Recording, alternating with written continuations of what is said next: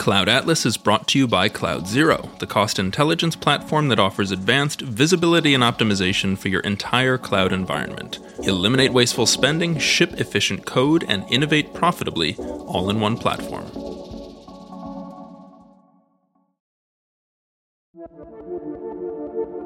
The only reason you can hear me right now is the cloud. In fact, you may not realize it, but you're a heavy cloud user. And not just because you sync your vacation photos with iCloud or share presentations in Google Drive. Every time you stream the new Taylor Swift album on Spotify, every time you rewatch The Office on Peacock, every time you settle an argument with a Google search or watch a how-to video on YouTube or have Yelp find you the actual best bagel in New York City, you're using the cloud. And you're not alone. Every single smartphone user uses the cloud on a daily, if not hourly, if not moment-to-moment basis. And of the nearly 8 billion people in the world, 6.5 billion own smartphones. Biologically speaking, we are a terrestrial species, but in terms of how we live, work, learn, and play, we are increasingly a cloud-native species. The thing is, outside of the tech community, people don't really know that. Now, at this point, people generally understand that the cloud is not literally a cloud of data floating somewhere above us. But when I ask friends and family to tell me what they think the cloud is, answers generally fall somewhere between data center and storage service. And that's not entirely wrong, but it doesn't begin to scratch the surface of what the cloud is or what its impact has been. The more I ask around, the more I see this incredible phenomenon.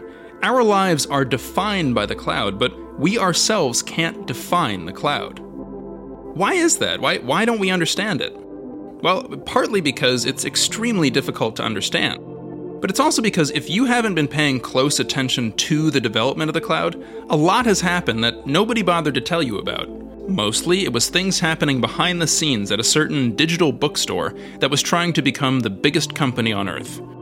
Software engineers messing with the way that digital machines communicate, and in the process stumbling into a technology that would completely alter the fabric of life. Without the cloud, there's no Uber, there's no Spotify, there's no YouTube, and there is certainly no Netflix and chill. So there's an incredible gulf between how much we use the cloud and how much we understand about the cloud. This podcast was conceived to fill in that gap with knowledge. I'm going to show you how this thing that many of us either don't know exists or don't really understand is powering life as we know it. I'm going to tell you the story of the cloud. And I'm going to have some help from the people who built it. My name's Alan Vermeulen and worked for Amazon from 1999 through 2021.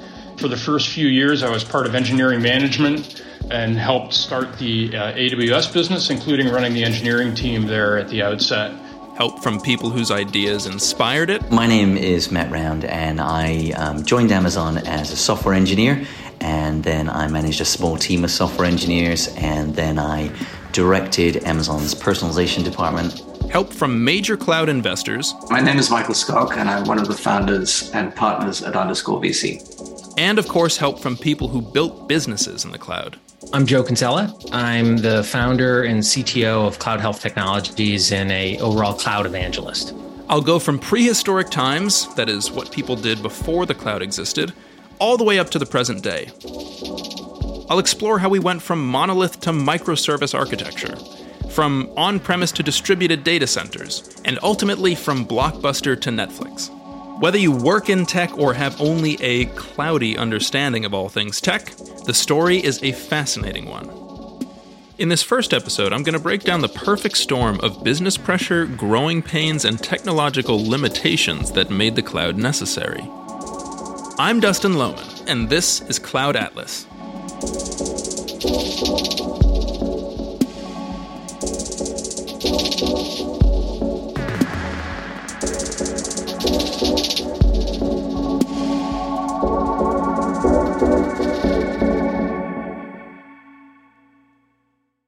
This is probably a good time to introduce myself.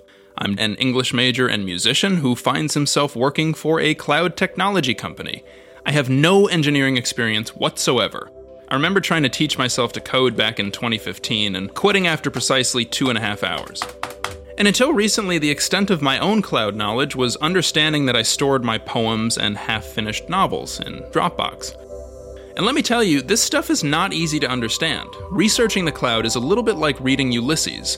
You spend a lot of time rereading passages, it really helps to have experts walk you through it, and a lot of the time it's easiest to understand things in terms of metaphors. At last, that English degree is paying off. Now, the other reason why most of us don't have a great understanding of the cloud is because we're not paying for it, or at least not directly.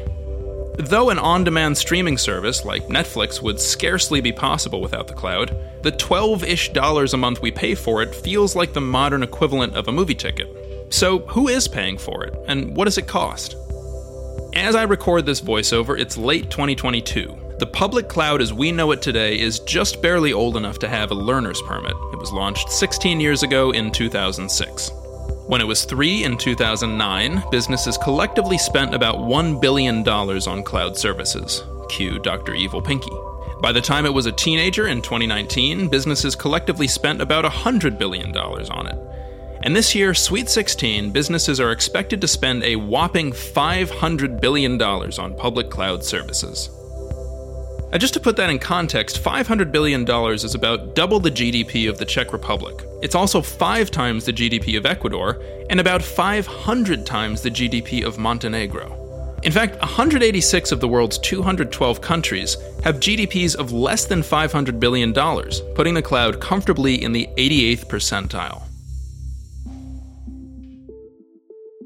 Now, especially in the early days, the story of the cloud is really the story of AWS, short for Amazon Web Services. Yes, that Amazon.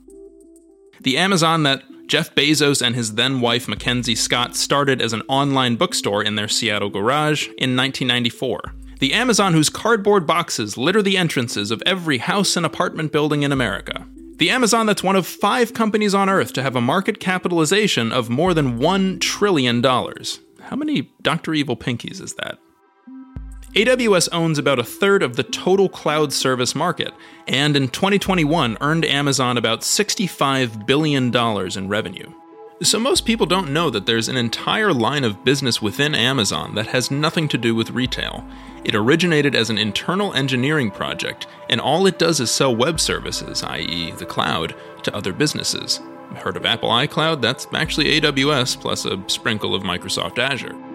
I did not have the scale and the scope in my head that this was going to affect how everybody built software. I believe that Jeff did.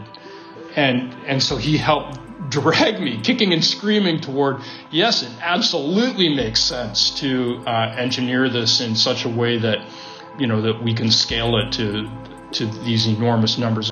Now, way back in the mid-90s, Jeff Bezos was among the first to recognize the potential for e-commerce to overtake brick-and-mortar commerce. And less than a decade after that, he and his cohort were the first to recognize similar potential in the cloud. And it was about 8 years before they had any serious competition, an eternity in the world of tech innovation.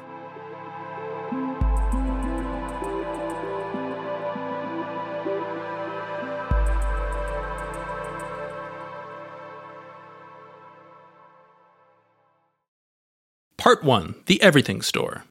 He calls his company Amazon.com, Earth's biggest bookstore. You can't drop by, not in person anyway. For the customer, Amazon only exists on the computer screen. In the year 1999, Amazon.com was becoming more than an online bookstore. Bezos and company had an extremely ambitious vision. They didn't just want to sell books or clothing or electronics. They wanted to sell everything. Amazon in late 99 was in get big fast mode, and it was an absolute land grab. That's Alan Vermeulen. He's not particularly fond of titles. Yeah, I don't really care that much about titles. But he was about as central as anyone to the development of AWS. He had a lot of different titles at Amazon, including Chief Technical Officer, but at heart, Alan's a builder.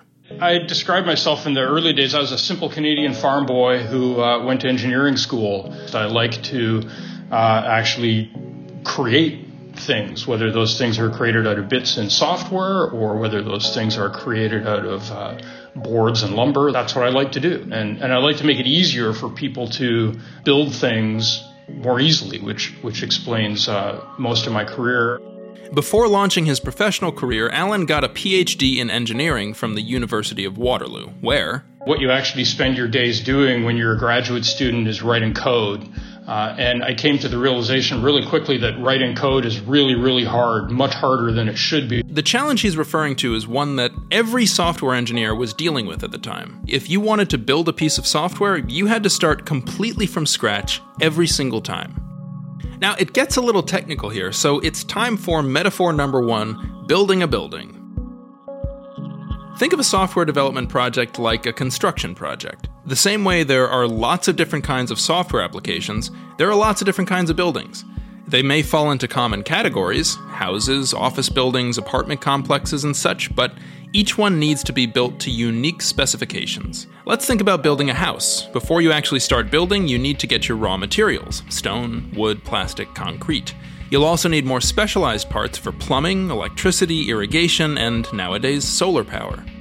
So imagine if instead of buying these materials from a retailer like Home Depot, you had to build each one yourself. You had to quarry your own stone and cut down your own trees for lumber and synthesize your own PVC pipe and hack together your own solar panels all from scratch. It would take a ridiculously long time just to get the raw materials, and it would take you forever to get into the real project, building the home. And the challenge at the time was you were given a computer, and the computer could run a language, and that was it. You weren't given any sort of components or any tools to work with. So if you wanted any of those components, you had to build them yourself. So as a result, people just spend an enormous amount of time writing the same basic building blocks over and over again. That's why it took Alan so long to write code in grad school.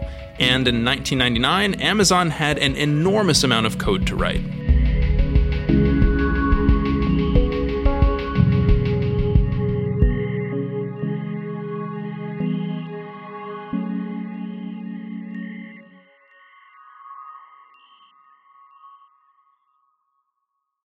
By 1999, Amazon had already made a pretty substantial mark. It had gone public 2 years before, it was valued at about $25 billion, and it was starting to make the transition from digital bookstore to everything store. It had begun selling things other than books, things like clothing. But selling clothing, it turned out, was very complicated.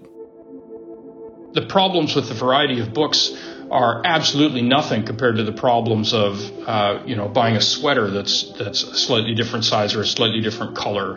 Now remember, there was a time before we were sure it made sense to buy clothes online instead of at the Gap. If Amazon wanted to give customers the same level of flexibility that they had in the Gap, their software engineers had to code features for every element of that flexibility.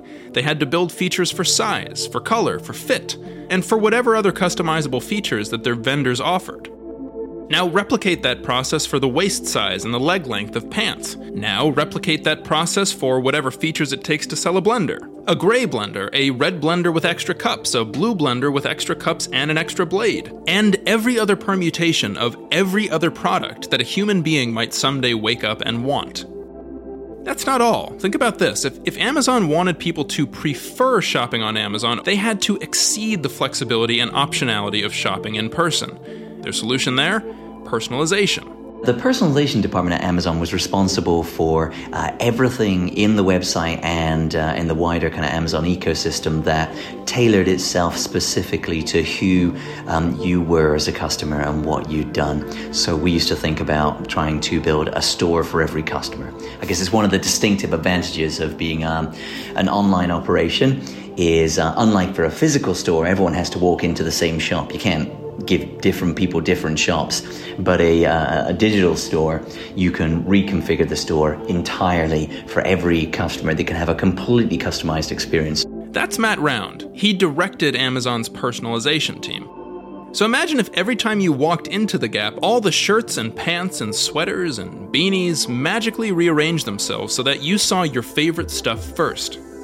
So in addition to building tons and tons of features for tons and tons of products, Amazon wanted the site to magically rearrange itself depending on which user logged on. So they hired hordes of fairly young people who just wrote a ton of code that did all kinds of stuff, and it was not carefully engineered. I mean, some parts of it were, but a lot of it was just thrown together as quickly as possible, very deliberately, because the goal was speed, not necessarily, perfection.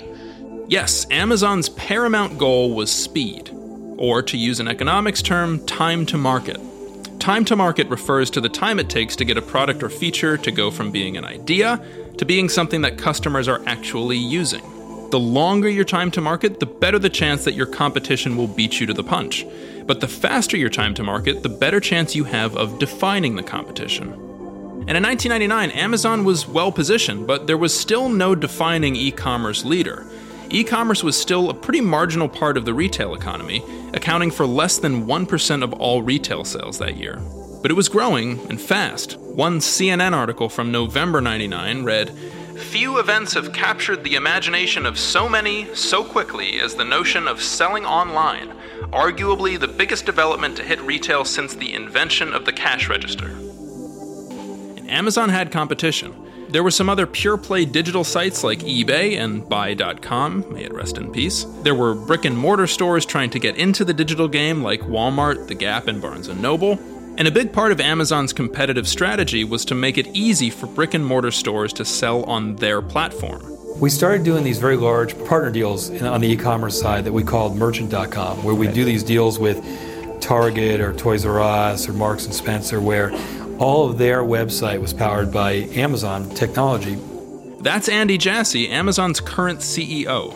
He's the guy that replaced Jeff Bezos when he stepped down. The interview you're hearing was conducted by Michael Skok, S-K-O-K, not Scott. Michael is an entrepreneur and venture investor who just so happens to invest in Cloud Zero. You'll hear more from him later. In 1999, Andy Jassy was Jeff Bezos' shadow. That was literally his job title. He was always at Bezos' side, taking notes, observing his meetings, and identifying ways for the company to improve. When we went to deliver the solution to Target, which was really the first big one that used all of our technology that way, that was on their website, it was much harder than any of us thought it would be. Part of the difficulty stemmed from the coding issue that Alan was talking about. They were trying to do things with web construction and software that had never been done before, and if they couldn't do them, it would threaten their existence as a company. They had this incredible number of features to build, and they had to reinvent the wheel anytime they wanted to build any new one. But there was a deeper issue too, and it's an issue that when it came to wrapping my head around the cloud, it was probably the toughest one to understand. Business pressure made the cloud necessary, but technological innovation made the cloud possible. In the next episode, I'll go over the first giant leap in the direction of cloud technology, the death of the software monolith.